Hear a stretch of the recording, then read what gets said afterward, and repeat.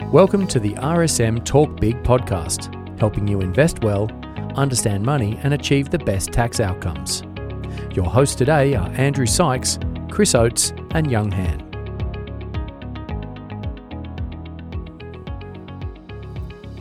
Well, hello everybody, and thank you for joining us for the RSM Talk Big podcast. I'm your host today, and I'm joined here with your regular hosts, Young and Chris. G'day, guys. Hi, everyone. Hey, Andrew. So it's tax time. Let's talk some tax. It's a big tax year. There's a few changes, and we're going to run through a few tips, a few golden rules, a few new tax changes, and just some general hints, advice, and what you can do to improve your tax return. So let's kick off with our golden rules of deductibility. What's changed?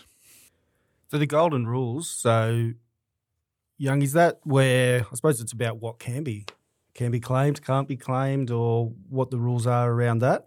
Yeah, what makes something deductible? Well, you need to make sure that there is a connection to your income generated. So if you can't show the connection between the expenses that's actually been used for your work purpose, you obviously cannot claim. So first golden rule is it has to be connected to your work. That's correct. Okay. What else do we need? If you're working and you pay for it and your employer, let's say, they'll give you some money back, they'll probably claim a deduction. Can you do it as well? Because it's come out of your bank account and you've paid for it. But that's a question we get asked all the time. So if you get a reimbursement for an expense, it's not deductible for you. That's correct. And you're not going to be taxed on it because the employer give it back to you, but you're also not getting the deduction either. So it's just pure, you spent it, you got it back. Just leave it at that and don't confuse yourself. So second golden rule, you actually have to have incurred the expense. So would that be if I'm driving my car and I'm driving somewhere for work, so you can either, in your own tax return, claim your kilometres, or your employer might pay you a certain amount of cents per kilometre travelled. So is that the example that we're sort of talking about? So you can only claim in your tax return if your employer didn't pay you for that expenses. So if you are using the kilometre method and then you say, I travelled to Sydney for a conference, and then you're claiming that in your tax return and your employer didn't give you the money, then you can claim in your tax return. But if your employer actually gave you some money for it, then you cannot. Yeah.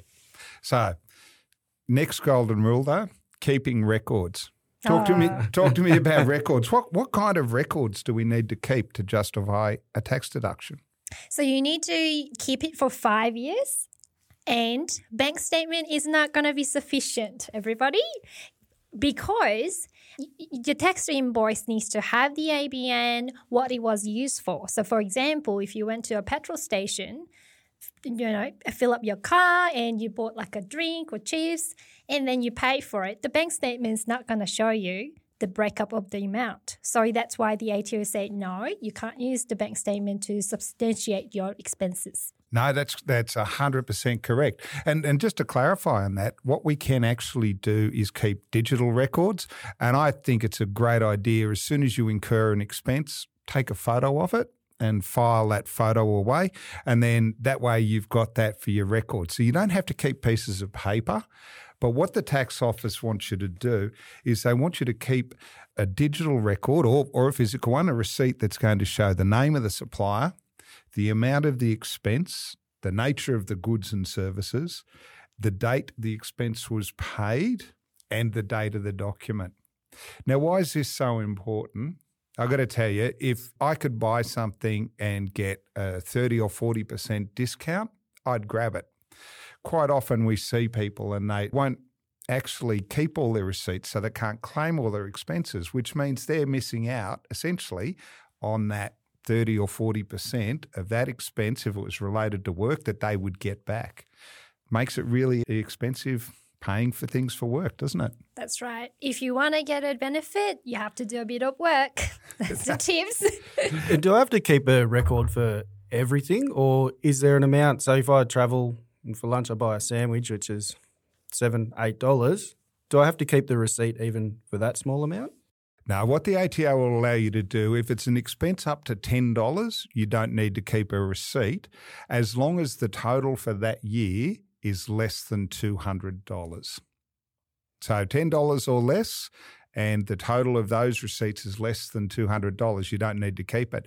And in fact, if your total expenses for the year are less than $300, you don't need to keep receipts for that either. Wow. But you need to be able to justify it. So there was a period there where lots of taxpayers were just putting down $300 as expenses. And it can be an awkward conversation when someone from the tax office says, can you please explain how you calculated that? So you still need to be able to justify it. So that's our expenses. And the last thing on record keeping, we need to keep those for 5 years. That's the advantage of digital records as well. Yeah, because otherwise some of the tax invoices, it just fade away and you can't really see what's on it. Many times you clean out the car, clean out the centre console, and you get your receipt and there's actually nothing on it because it's been there that long. Yeah, that's right. So we've had a big year with a continued pandemic, and we've had a few changes throughout that year. What are some of the tax changes we've seen this year, Young, particularly related to the pandemic? So your interest will be about the money that you receive from the Services Australia.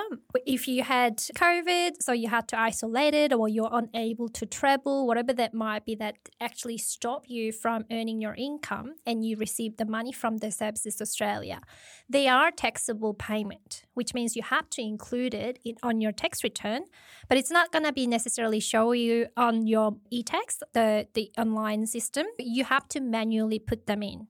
Okay, so you're talking COVID-19 disaster payments, and what you're saying is that it's not actually going to show up on your PAYG summary from Services Australia. That's right, because it's not like a JobKeeper payment. It's not the payment that came from the employer. It was the payment from the Services Australia directly made to you.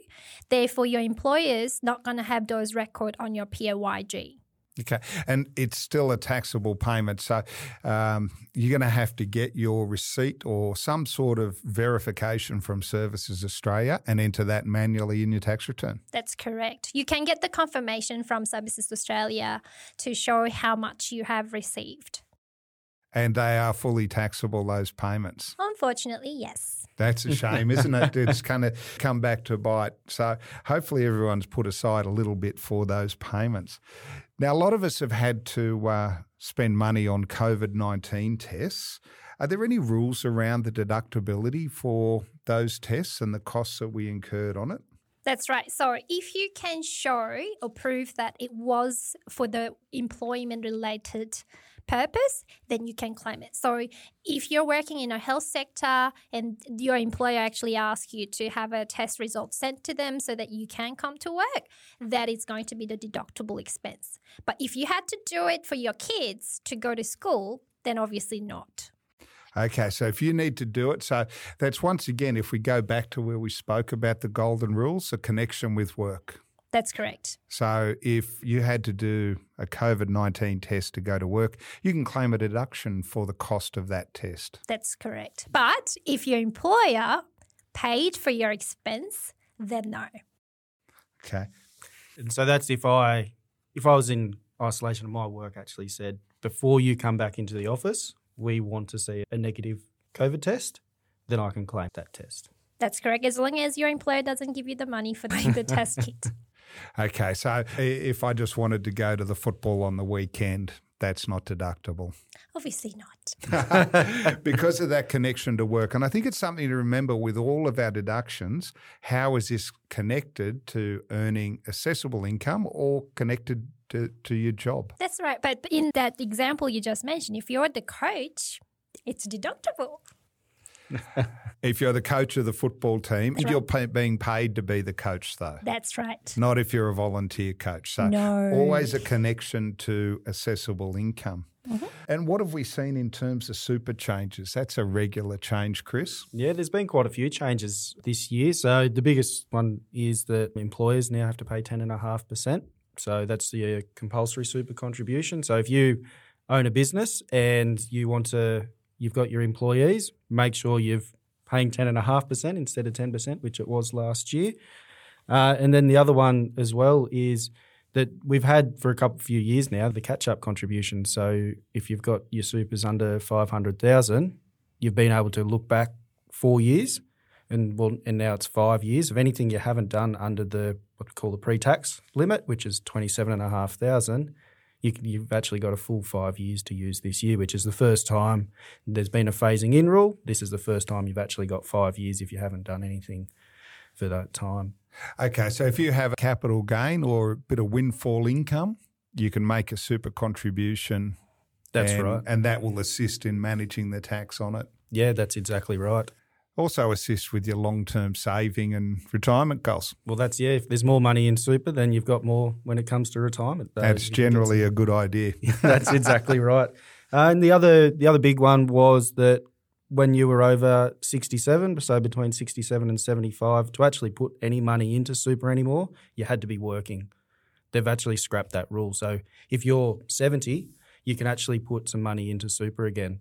There's a lot of people that are really going to be able to benefit from that they sort of got to 67 and they thought, can't get any, I'm still working, I want to put a bit more in, or you might have got an inheritance or something, but now that work test is gone. Is that because with cost of living pressures, we're all going to be working till we're 100?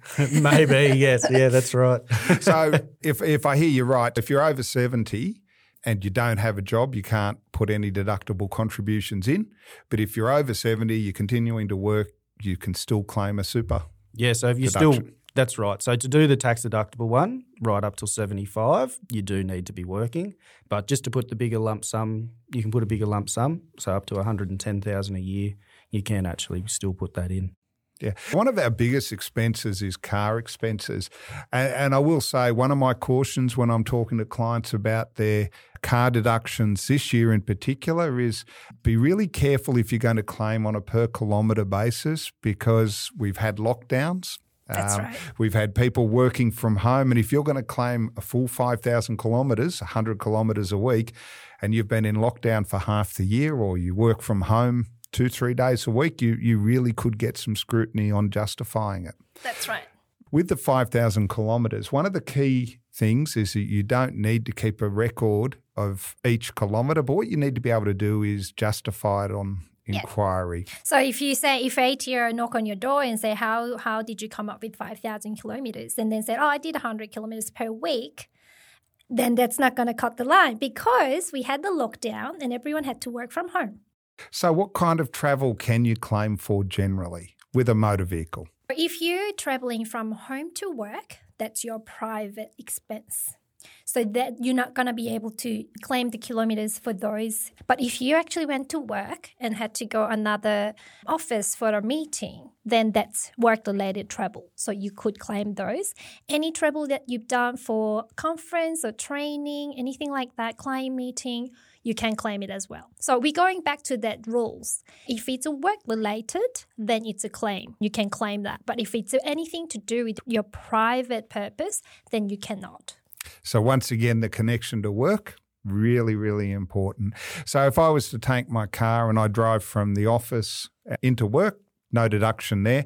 But if I needed to go out and deliver something or go see a client or go to a meeting somewhere else, I can get a deduction for that. There are a couple of different ways you can do it. Talk me through the logbook method. So the logbook, you have to keep it for 12 weeks. Usually you would want to use it for the period that you do most of your business travel, so that we work out total kilometres you've done in that 12 weeks period, and then we work out how out of that 12 weeks kilometres, how much was for work related, and that becomes your portion to be able to claim for the business expenses. So if you say 60% of your travel was work related, then we total up your fuel, your rego, your insurance, your service, anything related to your car maintenance, then we can claim the 60% of that total. Okay. I've got to tell you, it's a lot of work keeping a logbook, and you really have to be meticulous, don't you? That's right. If you want to get the deduction, you have to do some work. And do I have to do that every year? No. So if you've done it for 12 weeks, then you can use it for up to 5 years. But obviously, if you change your job or you change your car, then obviously you have to do a new logbook. Yeah, I've tried keeping logbooks, and I will say I only ever claim on, personally, I claim on the per kilometre method. And what I do is I just keep a note in my diary. Yeah, that's a good way of doing it. Yep. Yep. So I probably do, most years I do the 5,000 kilometres, just a quick note in the diary, rough number of kilometres added up in the end of the year, and that makes it a lot easier. And the other question that I always look at, and if you're driving, let's say before you leave your home and you're going to see, instead of going into the office, you're going to see a client or do something work-related, is that trip then to where you're going deductible? That's right. As Andrew mentioned, if you're actually traveling from home to a place that's not usual workplace, then it is a work-related travel. Yeah, we've seen people asking us, well, I work from home now, and if I go into the office, no. That's not, if you work from home and you go into your office, that's still not a deduction. That's correct. So I think an area of scrutiny from the ATO this year. So I would be particularly making sure that I had my records in order. Clothing and laundry is another common one. Who wants to talk us through the clothing and laundry expenses? So if you're doing a laundry that's for work-related clothing, you can actually claim the expenses. But if you're, dry cleaning or just a normal black pants and things like that, you cannot claim. Yeah. So if I went out and because I wear a suit to work, I can't get a deduction for that suit, can I? No, unless it's got an RSM logo on it. Is that a reason why work uniforms are normally quite ugly? Oh, come on. You're getting better at it. No, but it's true. But that is the rule. If it's a piece of clothing that you can wear elsewhere, for a social occasion, for example, you can't get a deduction. If it's, for example, high vis, you can't wear. You're not going to wear high vis to a party, hopefully. Unless it's a dress-up party. Unless it's a dress-up party, or as you touched on, if it's got your company logo on there, and that company logo is visible from about 10 metres, I think it is. And this common one that I often get asked is about people working in the hospitality. They actually ask, if I get a black shirt or black pants, comfortable shoes, can I claim it? No, you can't, because it's not specific to your occupation, and also it doesn't have a logo on it. What about steel caps for a work site? Steel caps, yes. Because they're protective clothing, aren't they? Yes. Yep. So, and laundry. Laundry is one where we can claim an amount each year. How do we calculate how much we can actually claim? The ATO say $1 per load if the load is just made up of only work-related clothing. For instance, my husband is a builder, so I don't mix up his clothing with my clothing or the kids. So if I just do it for him, with his own clothes, I can claim $1 per load. But if you're actually mixing up with other clothing, then it's 50 cents. Okay. Is there a limit on how much you can claim? Oh, it depends how much washing you do. Your water bill might take out your deduction. Yeah. But if we look at just making those, we're going to have to wash our clothes, might as well get a deduction if it's available. It's a little bit of record keeping, but not a lot.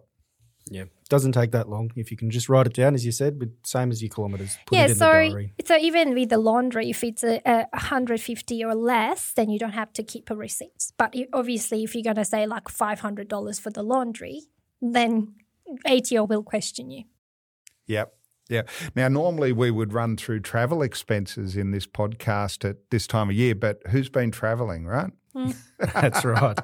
There isn't a lot. But one thing we're seeing quite a bit on is self-education, because people have used the pandemic to up their skills, and self-education, if it's related to your work, can be deductible, can't it? That's right. A lot of things that I got asked during the year was about, okay, if I'm getting a coaching about resilience, is that a deductible? What do you think, Andrew? I would say no, because that's personal. It's not related to earning your income. That's right. But what if the person actually works in the coaching as a professional? If it adds to their skill set and increases their ability to earn income, and that's always the key I look for in self-education expenses, is this going to lead to you generating further income in the future?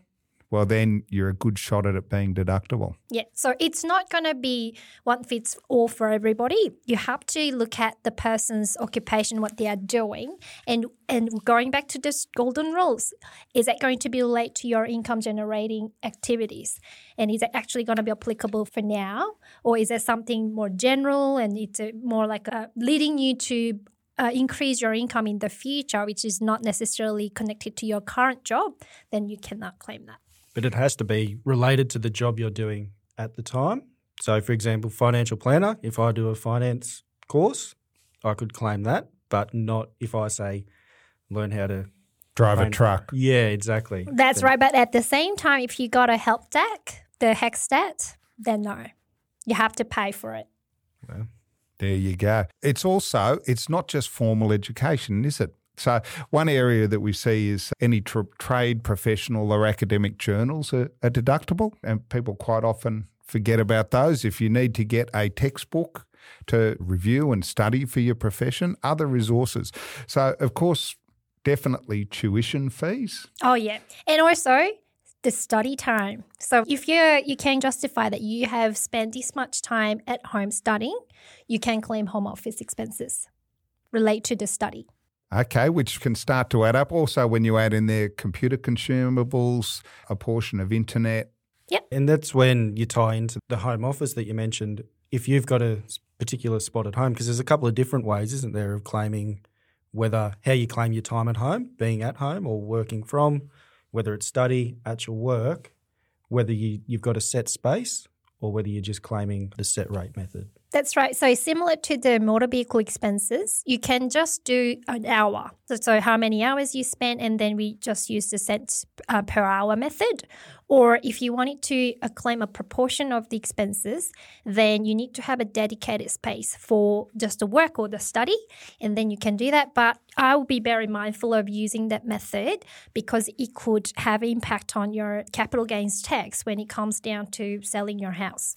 Yeah, that's right. So that's a good reminder. If you claim any portion of home expenses, even if it's self-education or work, it impacts on your CGT main residence exemption, doesn't it? That's right. If my client's actually living in a rental property, I would look at the both method and then work out which one gives them a better deduction and then choose that method. But if they're living in their own house, then I always just recommend using the hourly method.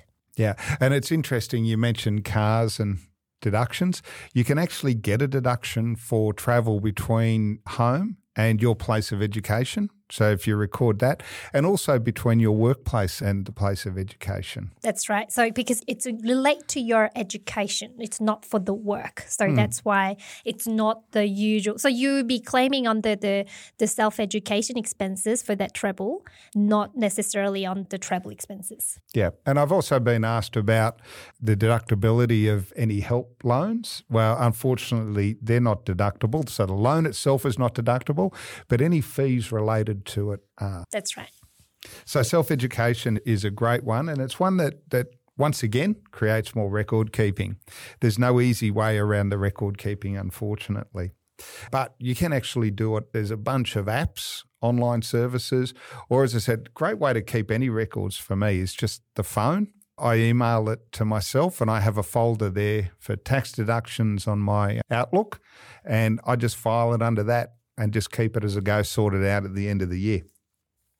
Another focus this year we think is going to be rental properties. So the tax officers flagged to us that they're going to have a look at rental property expenses, particularly now that we have seen a lot more people who had previously had holiday houses and now either working from them or they're keeping them for holidays because they're not going overseas. And it's quite a fraught area, isn't it? That's right. It comes back to the golden rules. So if you use it for your private, like you mentioned at the holiday house for your own use, obviously you can't claim the expenses. So you'd have, say, out of the 12th month, I actually stay there for 3 months and then rent it out for 9 months. Then obviously for those 3 months, you can't claim the deduction. So you work out the total expenses and then proportion is accordingly. Yeah, the ATO requires us to do that by the day, so not just by the month or week. So if you stayed there for 3 months, so 90 days out of 365, you would have to reduce all of your expenses claimed by that proportion. So 90 divided by 365, that portion of everything would be considered private, yeah? That's right. So if you used one of those, the short-term stays or Airbnb, and then so you did that for a few months of the year, but then you used it for the rest of it. So what you're saying is it's only that time that it was rented and somebody else was paying you to use your place that you can get any deductions for. That's exactly right. So it's not just when somebody's paying you, it's when it's available for rental. So if you've got it advertised Yep. and it's available. Yep. So even if it was a vacant that you didn't use it and it was available for renting but no one took the place, then it's still eligible. You can still claim the expenses because it was available for rent, just didn't have any tenants in it. That's correct. And look, there's a rental shortage at the moment, so you'd want to have a really good reason as to why it wasn't rented for a long period of time. And the ATO has advised that what they will do is look at how commercial your rate of rent is. So if you have a place, for example, that would normally rent for $500 per week and you've got it on the market at $1,000, you're likely to be denied any deductions on review. That's right. And we don't want to be denied deductions because they lead to penalties and interest as well. Mm-hmm. What about you rent it a lot lower than the market rate? That's your problem. So only if it's to a non-related party. If you rent it at a lower rate to, say, your brother or your child, you're going to have to put in commercial rent if you want to claim your deductions. That's right. You can't rent it out to family at a lower rate and get full deductions. But if you're happy to rent it out at a lower rate to strangers, non-related, arm's length, not a problem there at all. Unfortunately, the Commissioner of Taxation can tell you how to run things, but not if you have to run them well. If you're silly enough to do that, that's on you. So what else do we have on rental properties? I think this issue of capital versus income is going to be a big one, repairs and maintenance in particular. What do we look for with repairs and maintenance? So if it was like a wear and tear, if you've done the painting touch-up between the tenants, obviously I would say that that's a repair and maintenance and therefore you can claim it on your rental schedule. But if you had the house renovation, so you actually improved the value of the house and you've done it as a part of your renovation, I would regard that as a capital expense. Yeah. The one I really like is the roof example. So say, for example, you had a tiled roof and the tiles were cracked and started leaking. Obviously, you're going to fix that. You can't let water damage go. We all know that. So if you replace those with tiles, that's going to be fully repair and deductible. maintenance, that's correct. If I replaced it with, say, a nice ColourBond tin roof? No, that's a capital. So it has to be like for like. That's right. So really, if you're going to improve anything, it's capital. If you're not, it's repairs and maintenance. And the other examples that I hear come up about that is, for example, heating and cooling. If you've got maybe split system somewhere and you wanted to do a big ducted system, it's going to cost a fair amount of money, but you're actually putting in a lot better, bigger system that probably improves the value of the home because of efficiency. And the other one's roller doors. So the old put the key in, put the roller door up versus driving up nicely and pushing the button. So they'd be classed as improvements. They'd be classed as improvements. And it doesn't mean that you don't get a deduction, but what you're required then to do is depreciate it at the ATO rates over a period of time. So it might take you 10 years to get that deduction rather than in just the 1 year. So I think for rental properties, our really two key areas of focus is genuine rental and income arrangements for this year and making sure that you're not overclaiming because you've decided you want to use it more, so now you'll spend it to improve the property, making sure that we have genuine repairs and maintenance. Another one that I wanted to touch base on is the new properties. So if you bought a new property, I would strongly suggest getting a building depreciation report so that you can actually claim those expenses. They're not the cash expenses you had, but it is the depreciating value of the building which enable you to claim the expense on your tax return to bring down your rental income. Yep. So once again, the rental property schedules, the depreciation schedules are great because they do the record keeping for you, don't they? That's right. And normally that goes over the life of the depreciable assets. You get it done once. Mm-hmm. Yep. It's a great thing to do. Well, guys, there's some really great views and hopefully some really good tips that are useful for our listeners there today. So thank you for joining me, Young and Chris. Thanks, Andrew. Thank you. This has been the RSM Talk Big podcast. You can subscribe to our podcast wherever you normally get your favourite podcasts from. My name's Andrew Sykes, and on behalf of RSM and the Talk Big crew, thank you very much for listening. Talk Big. Create, save and protect with RSM.